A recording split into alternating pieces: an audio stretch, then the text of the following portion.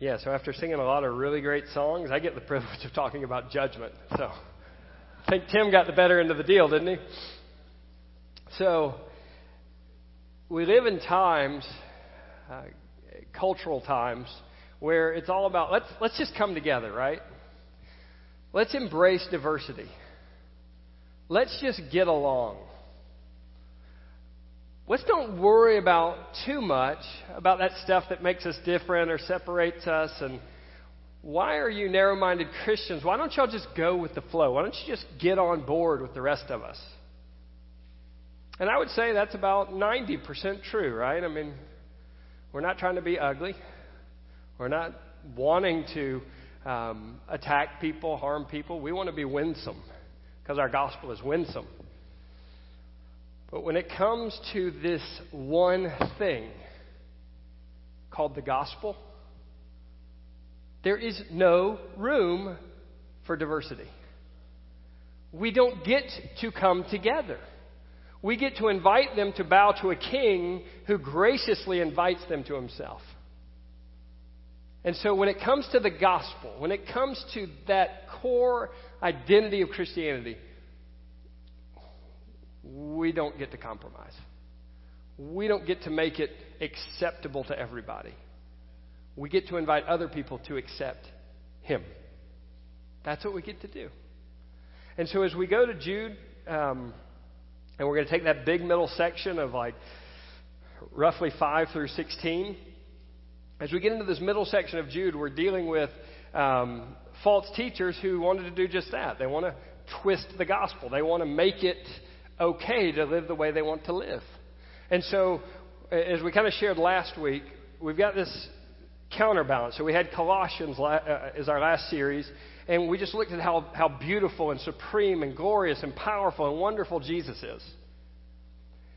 And then and against that, the false teachers wanted to say, why don't you come follow these rigorous self-discipline, these ascetic practices? Why don't you just totally restrain yourself into legalism? Because then you'll get this fuller experience. And he said, no, Jesus is so amazing and so wonderful. There is nothing fuller and better than having him. Well, the false teachers in Jude are the very opposite end of the spectrum. Why don't we take this thing called grace and put it over the top of our greed and then invite people to give to us? Why don't we take this grace and wrap it over the top of our sensuality and our desire for self-satisfaction and give it to people?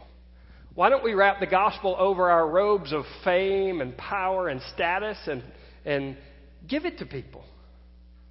And so on one end, it's this rigid legalism because you'll get more of Jesus that way or more of fullness that way. And on the other end is this grace lets you do anything you want. Isn't that great? You can see that playing out in our culture, right? And so we kind of tweak and tamper a little bit, and then all of a sudden it's okay. However you want to define marriage, it's fine. As if God hadn't spoken on it. And there's churches that do that. Wrapped in grace, don't you want to get along? Wrapped in grace, don't you want to accept everything? Wrapped in grace, if they love each other, it's okay. You don't get that right. I don't get that right. And I don't say that to be ugly. I just say it because I don't get that right. If God speaks, I don't get the right to change what he says. But that's what false teachers do, is they just wrap it in grace. And, by the way, a little more money wouldn't hurt, grace, By the way, making me more famous wouldn't hurt, grace. And that's what Jude is combating here in the book of Jude. It's a really short book. He said last week, I wanted so much to write you about salvation. It's amazing. But instead, I had to write to you about these false teachers. And so Jude is the half-brother of Jesus. He wrote so that believers would fight for the purity of the faith. Contend is the word. Strive for the purity of the faith. But not just contend and fight for it. Persevere in it. I hate to take a time out. Would you turn the monitors just a hair down? I can kind of hear myself echo. Sorry, these guys only get pointed out when something's not right. They do a great job. So I'd hate to do that. There you go. And so they want the false teachers, contend for the faith and then persevere in the faith. And I want you to think about their situation. It might be similar to like a church split. If you've ever been through one, you know what kind of feelings attack you? Well, in Jude, what happened is you've got people that have been elevated into leadership over the church, I don't know if it's the main leader or some of the group of leaders, but they've been elevated over the church, and now they're pulling the church towards their false teaching. Think about how unsettling that would be for you as a member of a church. Because your temptation is, well, that's our leader, that's our pastor, that's my Sunday school teacher. I kind of want to believe him and go with them. And it sounds good and it makes me feel good. Maybe I should just go that way, right?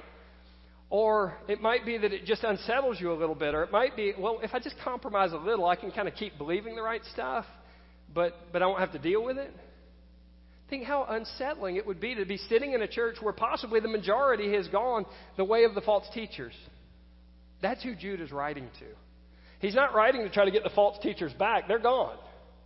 He's writing to that little band of faithful people sitting in a church that has been taken over by false teaching. And he's saying, if you'll just press on, the power of a sovereign God is going to judge these people. Now you start to see how this could be a comfort. The power of a sovereign God wins in the end. Don't let them take you over. Don't quit. Don't give up. Don't fear. Don't turn back. The power of a sovereign God is going to guarantee his victory, and he's going to guarantee to keep you until the end, and he's going to guarantee to preserve you spiritually for eternity. And so that's who he's speaking to. That's who Jude's speaking to. Fight for the purity of the faith. You must go to war for it. Persevere in the faith. Don't turn back. Don't believe what they're saying. Don't be drawn away. By the way, in God's mind, the majority has never been that important to him. Like ever.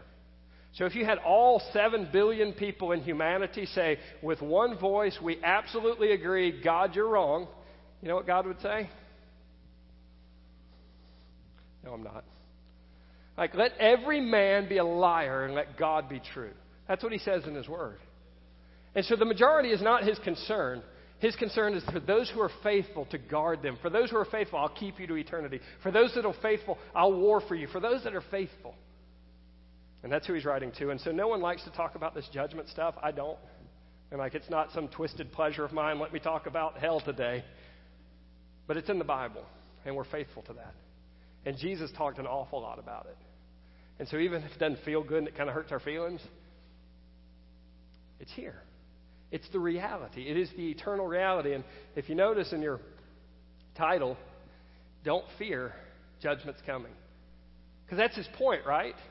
Instead of being afraid of these false teachers and being afraid of where they're taking your church and where they're taking the church at large, don't be afraid because judgment's real. You see how judgment's kind of a two-edged sword? It's both a comfort and a terror. For those who follow Jesus, it's a comfort. The world will get set right one day. For those who don't, it's a terror because they will have to face it. All right, so let's look at it. We're going to read. And then we're going to pray, and then we'll jump in. So starting off in verse, let's go ahead and skip to verse 8. Yet in like manner, these people also, relying on their dreams, defile the flesh, reject authority, and blaspheme the glorious ones. But when the archangel Michael, contending with the devil, was disputing about the body of Moses, he did not presume to pronounce a blasphemous judgment, but he said, "The Lord rebuke you." But these people blaspheme what they do not understand. They are destroyed like unreasoning animals, all that they understand instinctively, naturally, their natural lusts. They understand that. They don't understand the angelic world. Woe to them! Woe to them! Exclamation point. For they walked in the way of Cain. They abandoned themselves for the sake of gain to Balaam's error, and they perished in Korah's rebellion. These are hidden reefs at your love feasts. As they feast with you without any fear, shepherds who feed themselves, waterless clouds swept along by the wind, fruitless trees in the late autumn, twice dead, uprooted, wild waves of the sea casting up foam of their own shame, wandering stars, for whom the gloom of utter darkness has been reserved forever.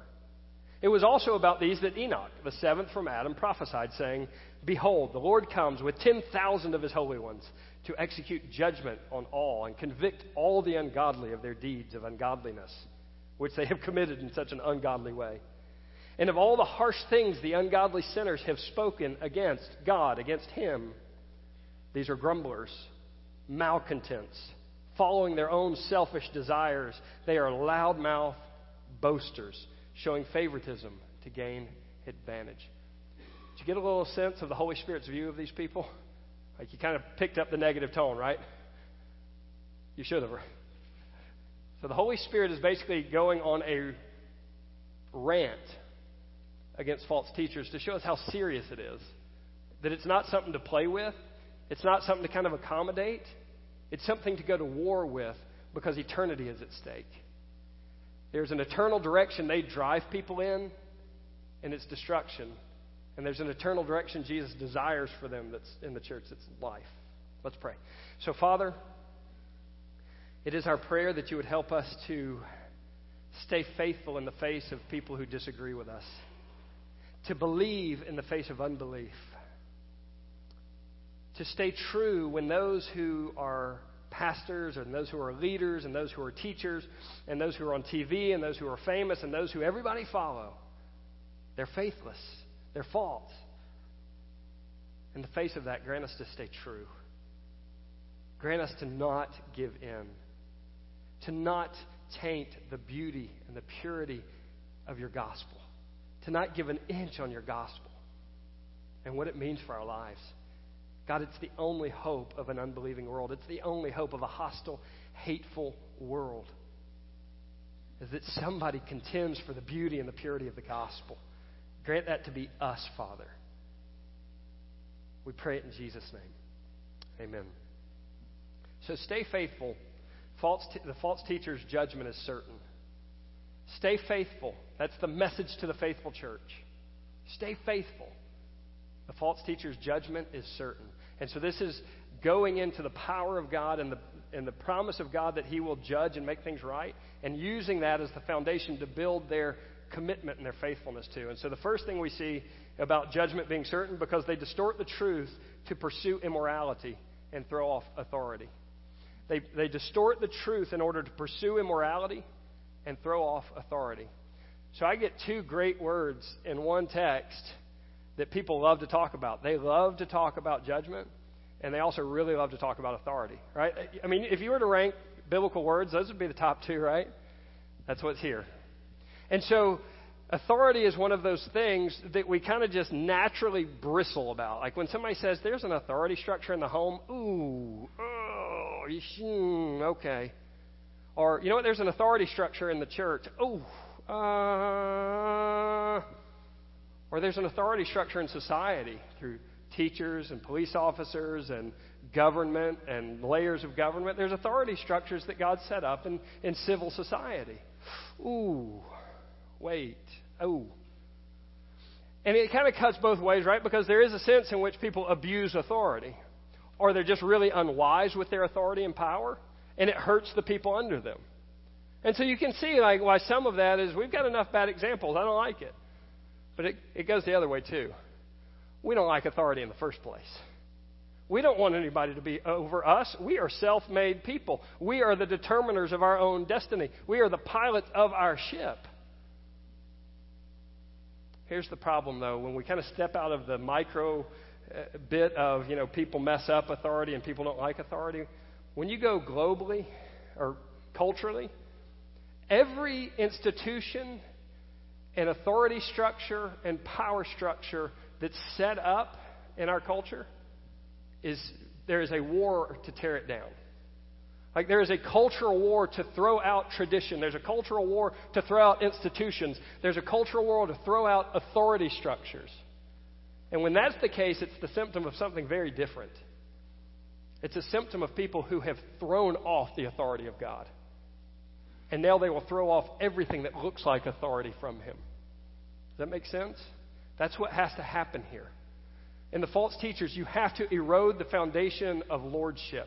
You have to erode the foundation of authority in the church before you can ever come in and make the changes these false teachers wanted to make. And that's what we see them doing. But it's not just them, is it? We erode the foundation of authority and we erode the foundation of lordship today like crazy. That just feels harsh. But it's what Jesus said. No, that's so harsh. Why are you so narrow-minded? That's church people that are going to say that to you. erode the foundation of lordship, erode the foundation of authority. You know, I know this couple who's like this and they really love each other. Erode the foundation. And if I can erode the foundation of lordship, and I can erode the foundation of authority, and I can erode the foundation of a solid revealed word that doesn't change, then I can start bringing anything I want, right? Anything that feels good, I can do it. Anything that is sensational, because we like sensational more than black and white words on a page. We like dreams, we like visions, we like miracles, we like gold dust falling out of the ducts of the AC system. That's exciting. Words on a page and this guy talking about them, that's not as exciting, is it? Doesn't have as much pizzazz to it. Well, that's what we do. That's what they did. Let's look at it in the text.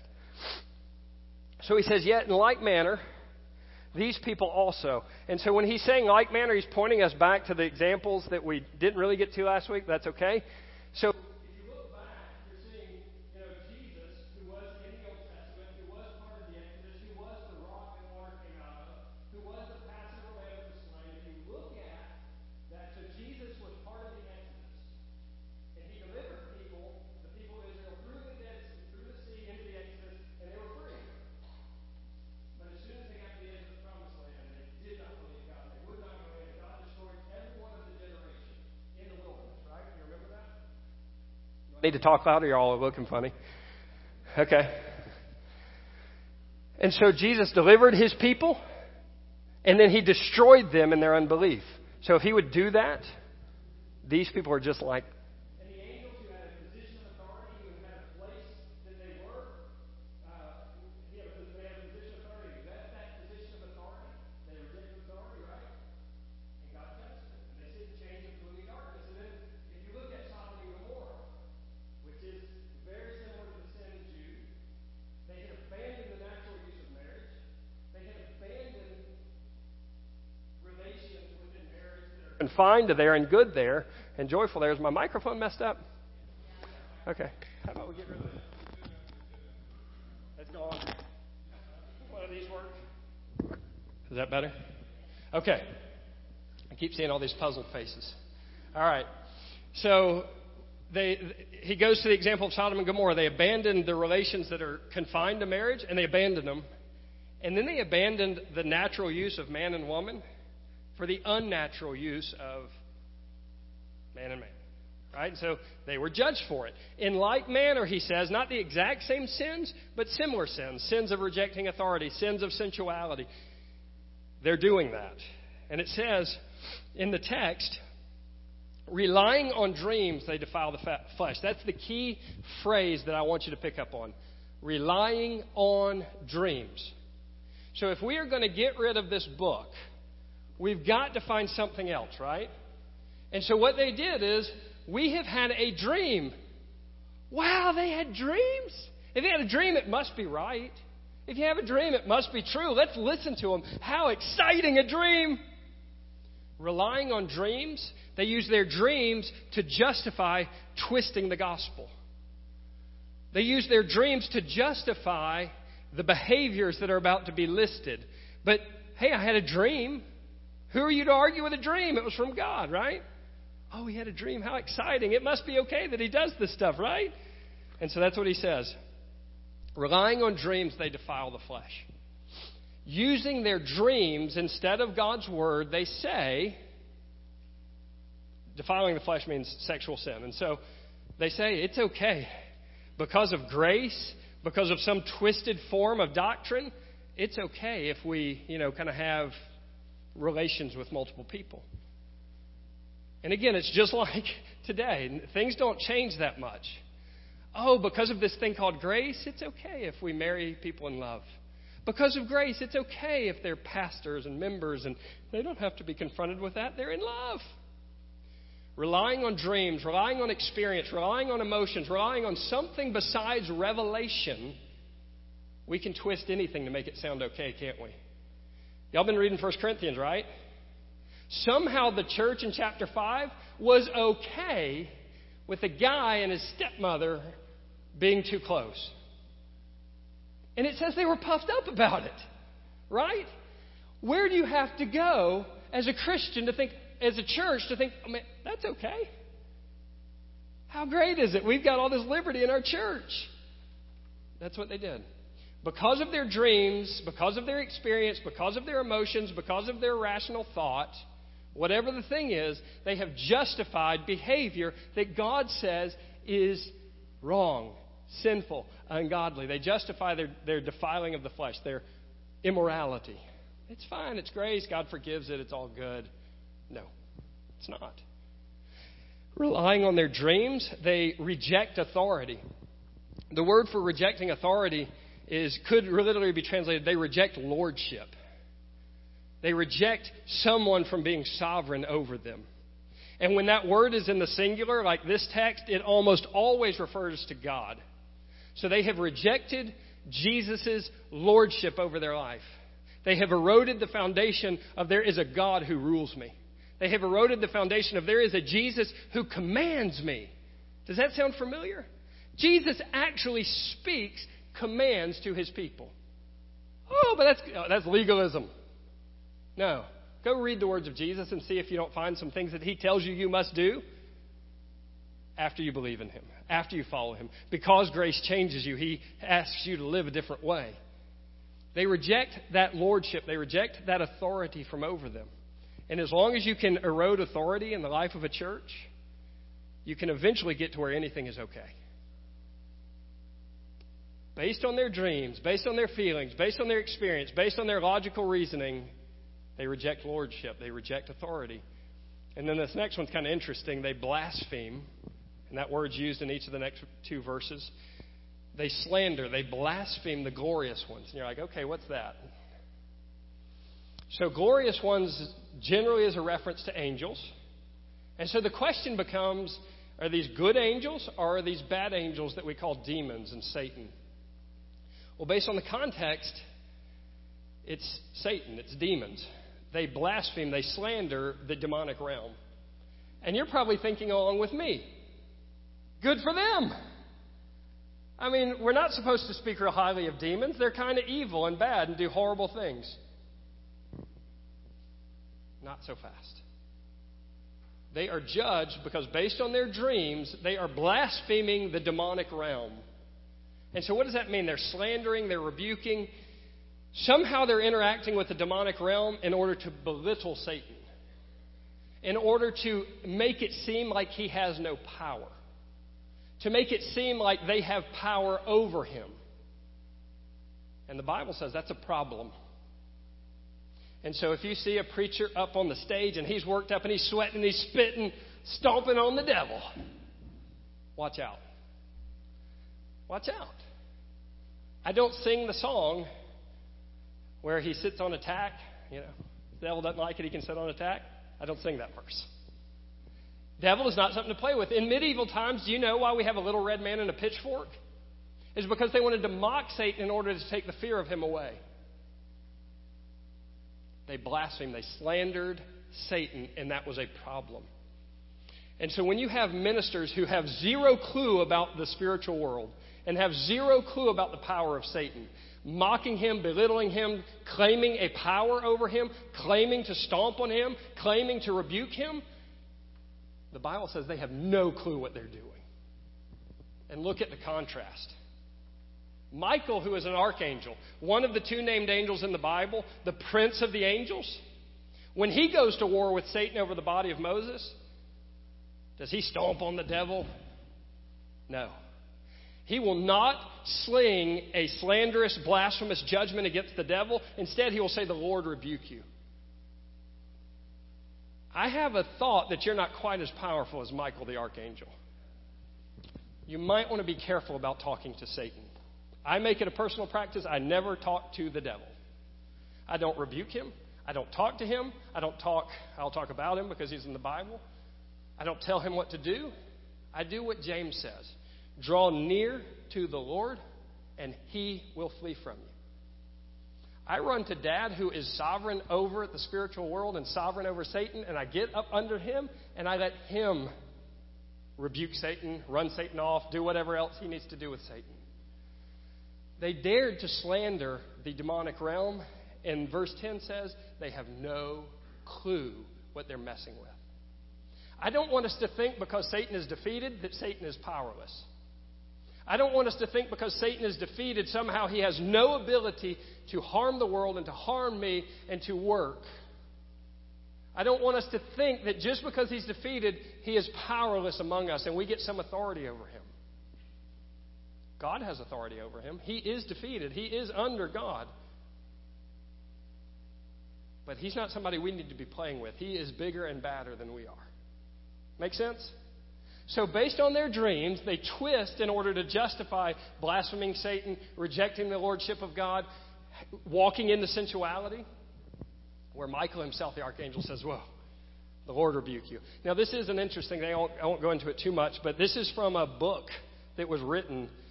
A lot of just kind of apocalyptic books were written. They're not in the Bible. They shouldn't be in the Bible. This book is called The Assumption of Moses, and it recalls the account where Satan comes for Moses' body at his death, and Satan lays a rightful claim on Moses. He killed an Egyptian. He's mine. I get him. And so God sends Michael, and Michael goes to war with him, and they dispute about the body of Moses. They dispute about who has a rightful claim, God or Satan. And then how does he settle the charge in the Assumption of Moses? The Lord rebuke you. That is, the Lord vindicates his servant, forgiven, and the Lord pronounces a judgment on Satan that is final and that will stand forever. So anyhow, that's just a weird little thing. Jude does that at least twice. He quotes these books that aren't part of the Bible. He'll do it later in Enoch. But he quotes them and he tells these stories and brings them in for us to look at. So we'll talk about that in a second. They blaspheme the glorious ones. And so as you look at people you're learning from, think about it this way. Do they water down the Bible and the gospel in order to get something else in its place? If so, watch out. Do they use the gospel as a means for gain versus generosity? Watch out. Do they play around with the demonic realm as if they are something special and powerful and the demonic realm is powerless? Watch out. Do they erode the foundations of authority that God has given us? Watch out. The second thing we see, because they are greedy and deceptive in their practices. They are greedy and deceptive in their practices. All right, so no joke. Y'all probably remember this. Within the last year, there is a very wealthy pastor in Atlanta who sent out a support letter. You know what it said? I need a new $20 million jet. And I don't mean to get on you guys that work at Gulfstream. I think it's great what you do, but pastors probably don't need brand new products, right? I need a $20 million jet. We need you to send in your money. You're going to go to a widow who has nothing and say, it would be a valuable thing for you to give me money for a jet when you can't pay your rent. He did it. There's another guy that I looked up, and his net worth was under what I thought it was. $55 million is his net worth. Has a 17,000 square foot house with 3 elevators in it. Tell me how you need that for ministry again. Tell me why it's okay to have that much money sitting in the bank as a pastor. And then I was looking at the list of the top of the richest pastors in America. There's a guy who is worth $760 million. And he's totally okay with it.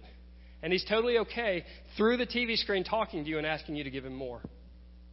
The gospel has become a means to get rich. And it's great days for false teachers.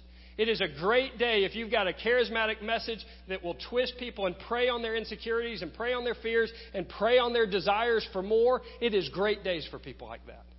They're getting really rich doing it. But they're not the only people out there. There's a pastor with the initials of JP that I like a lot. So I went and looked and said, I just wanted to see. He's written a bunch of books, millions of dollars in revenue. Like, okay, how does he handle it? He's never taken a penny from one book sale he's ever had.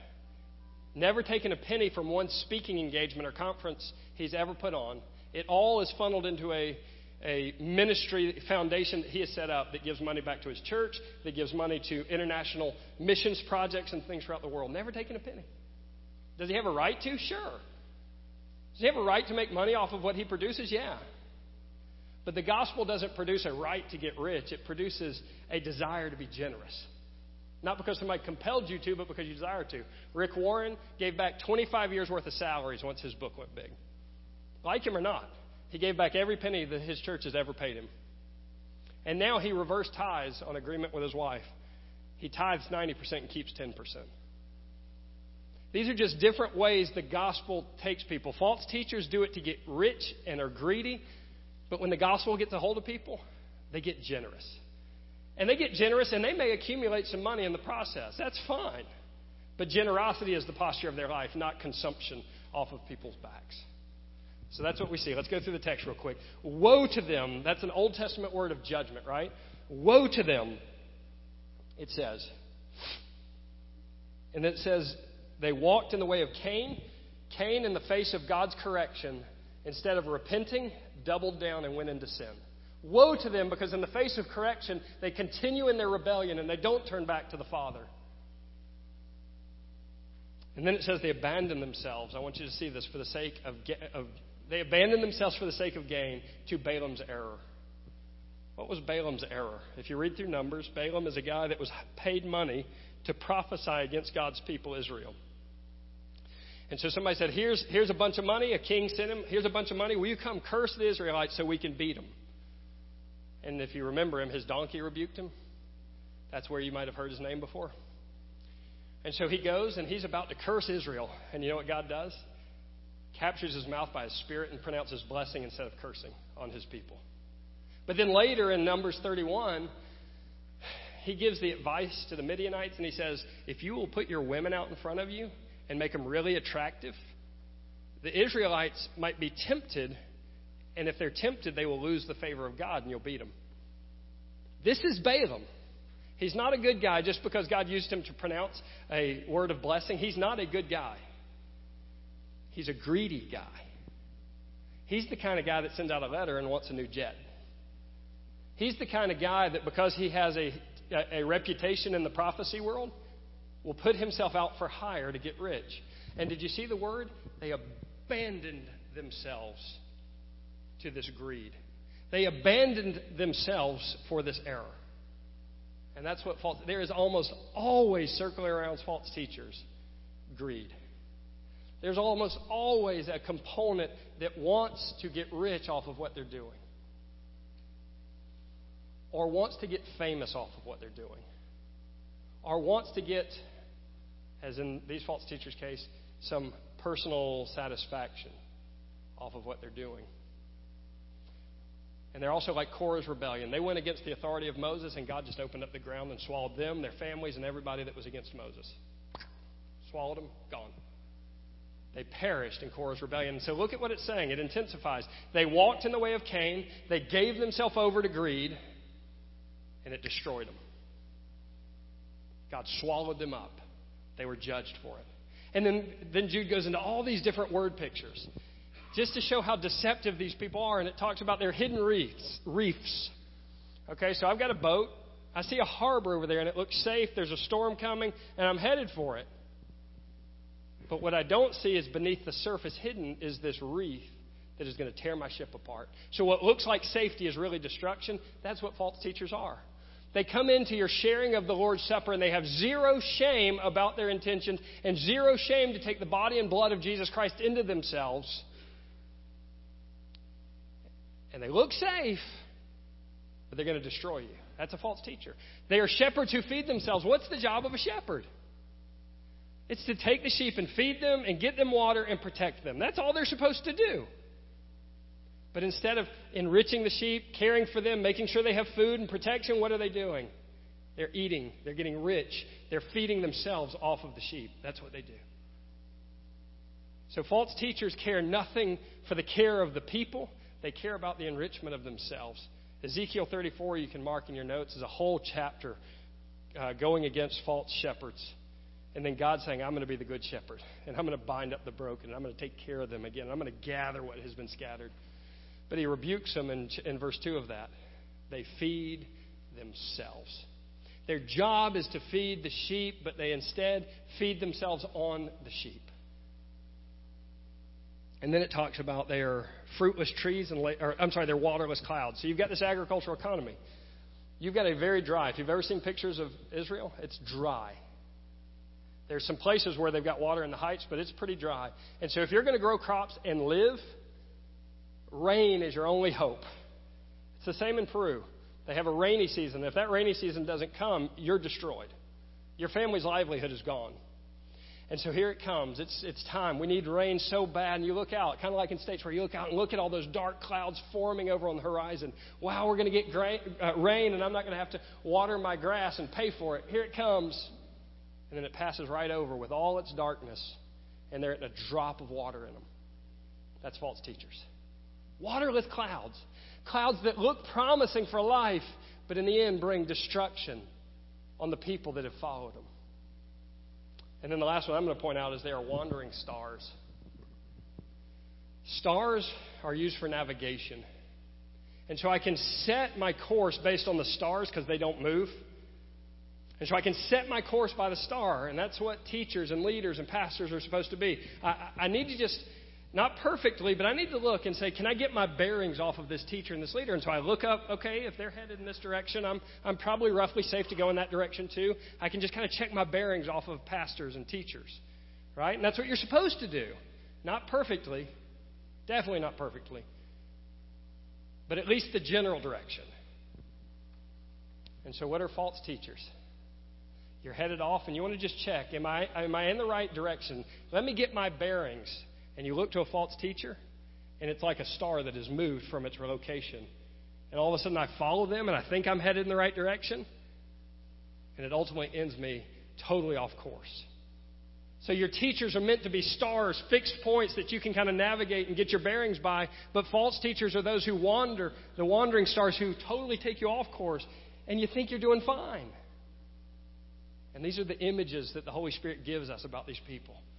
And you can just visualize their deception. You can visualize this wreath underneath that's going to tear up a ship. You can just visualize the ship going there. You can visualize the cloud that's so desperately needed that passes over.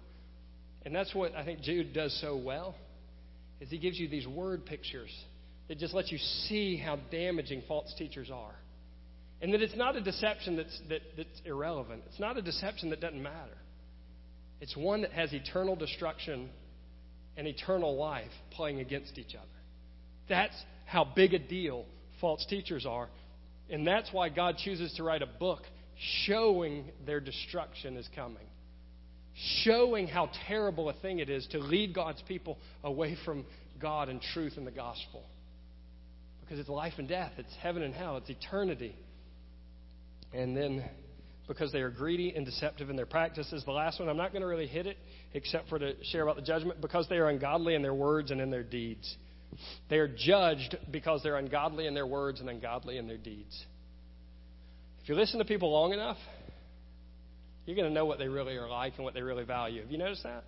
Like if you'll stop and with discernment just kind of listen to what people say and ask a few questions, you're eventually going to see what matters to them. You're going to see what their values are. And the same is true with false teachers. Eventually their words are going to betray them if you listen, if you ask questions. But then their lifestyle also does it. God will come, and he quotes the book of Enoch. I'll maybe be able to try to hit that next week. He quotes the book of Enoch to say the Lord will come with 10,000 of his angels. The God of angel armies is coming to execute judgment on everybody on this earth. And the only ones that will stand in the day of judgment are those who stand in the gospel of Jesus Christ. I don't get any particular joy of telling you that. It's just the reality. If you walk out of this life and into the next life and Jesus Christ has not saved you, sealed you with his Holy Spirit, and converted you, you will walk out of this life into the next to eternal judgment. And you can play games with me. You can play games with each other. You can laugh it off, mock it off. But it will not change the final reality of the world. Every single man will be judged. Every single woman will be judged. And only those who stand in Jesus will stand in that day. He is coming to execute judgment on everyone. And he is coming to convict them of their ungodliness. The word convict is put them into public open shame. He is coming to shame publicly his adversaries. who have shamed him in their words and shamed him with their life for all of their time. He's coming to get the final word of shame, and it'll be theirs, not his. And so as simply and clearly as I can tell you to wind this up, judgment will come. And it will come even if all of America takes a vote and says it's not coming. It's still coming. And in that day, here's the good news. Well, here's the bad news first. Every single one of us deserves it. We have all sinned by our nature. We have all sinned by our choice. We are all separated from a holy God forever. Except for one thing. God sent His Son, named Jesus, into the world, God in human flesh. He lived a sinless life in place of your sinful life. He died on a cross for every single sin in all the world for all time and all people. And He died on the cross. Infinite blood shed for all of the infinite sins that we have thrown out. And He died for them. And He was put in a grave and He rose from the dead. And now He has sent His Holy Spirit into the world to convict us of that sin and separation and to show us Jesus Christ as our only hope of salvation. To convict us and draw us to put our faith in Him and only Him for salvation. Unless you think that by faith it's like, yeah, I believe some facts about Jesus, that's really good. The word for faith is the word, I've probably used it before, it's like a chair. Do I believe that's a chair back there? Yeah, kind of. I believe the fact that it's a chair, it's got 4 legs and even some nice cushions.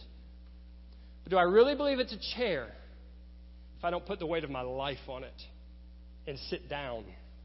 Faith is when you don't just believe some facts about Jesus, it's when you put the weight of your life on top of Jesus to let Him hold it.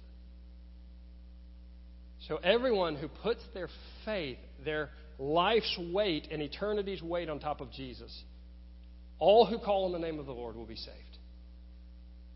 All who do not, no matter how much church they got under their belt, no matter how many times they put a check in the offering plate, no matter how many times they tried to convince themselves they were pretty good, no matter how many times they rejected and lived however they want, anyone that walks into eternity without Jesus will face eternal judgment.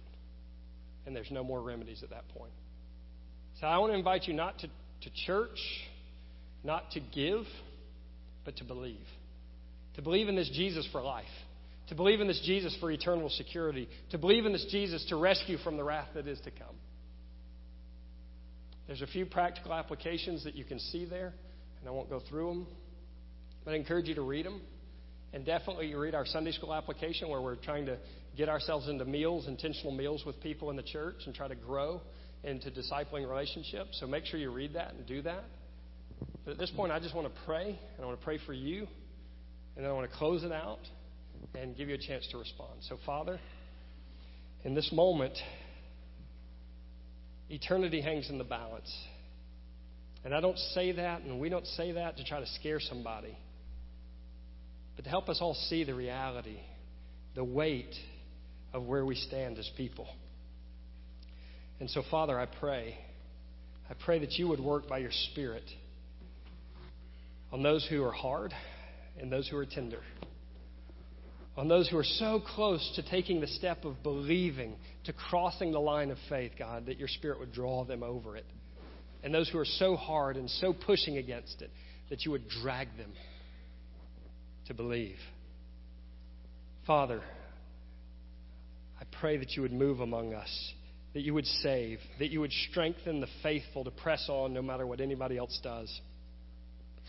Father, that you would make this a church that doesn't give in, and so that there's always a lighthouse. There's always a pure gospel hope that this world can have, because we're here to tell them and we're here to show them. Pray that in Jesus' name. Amen.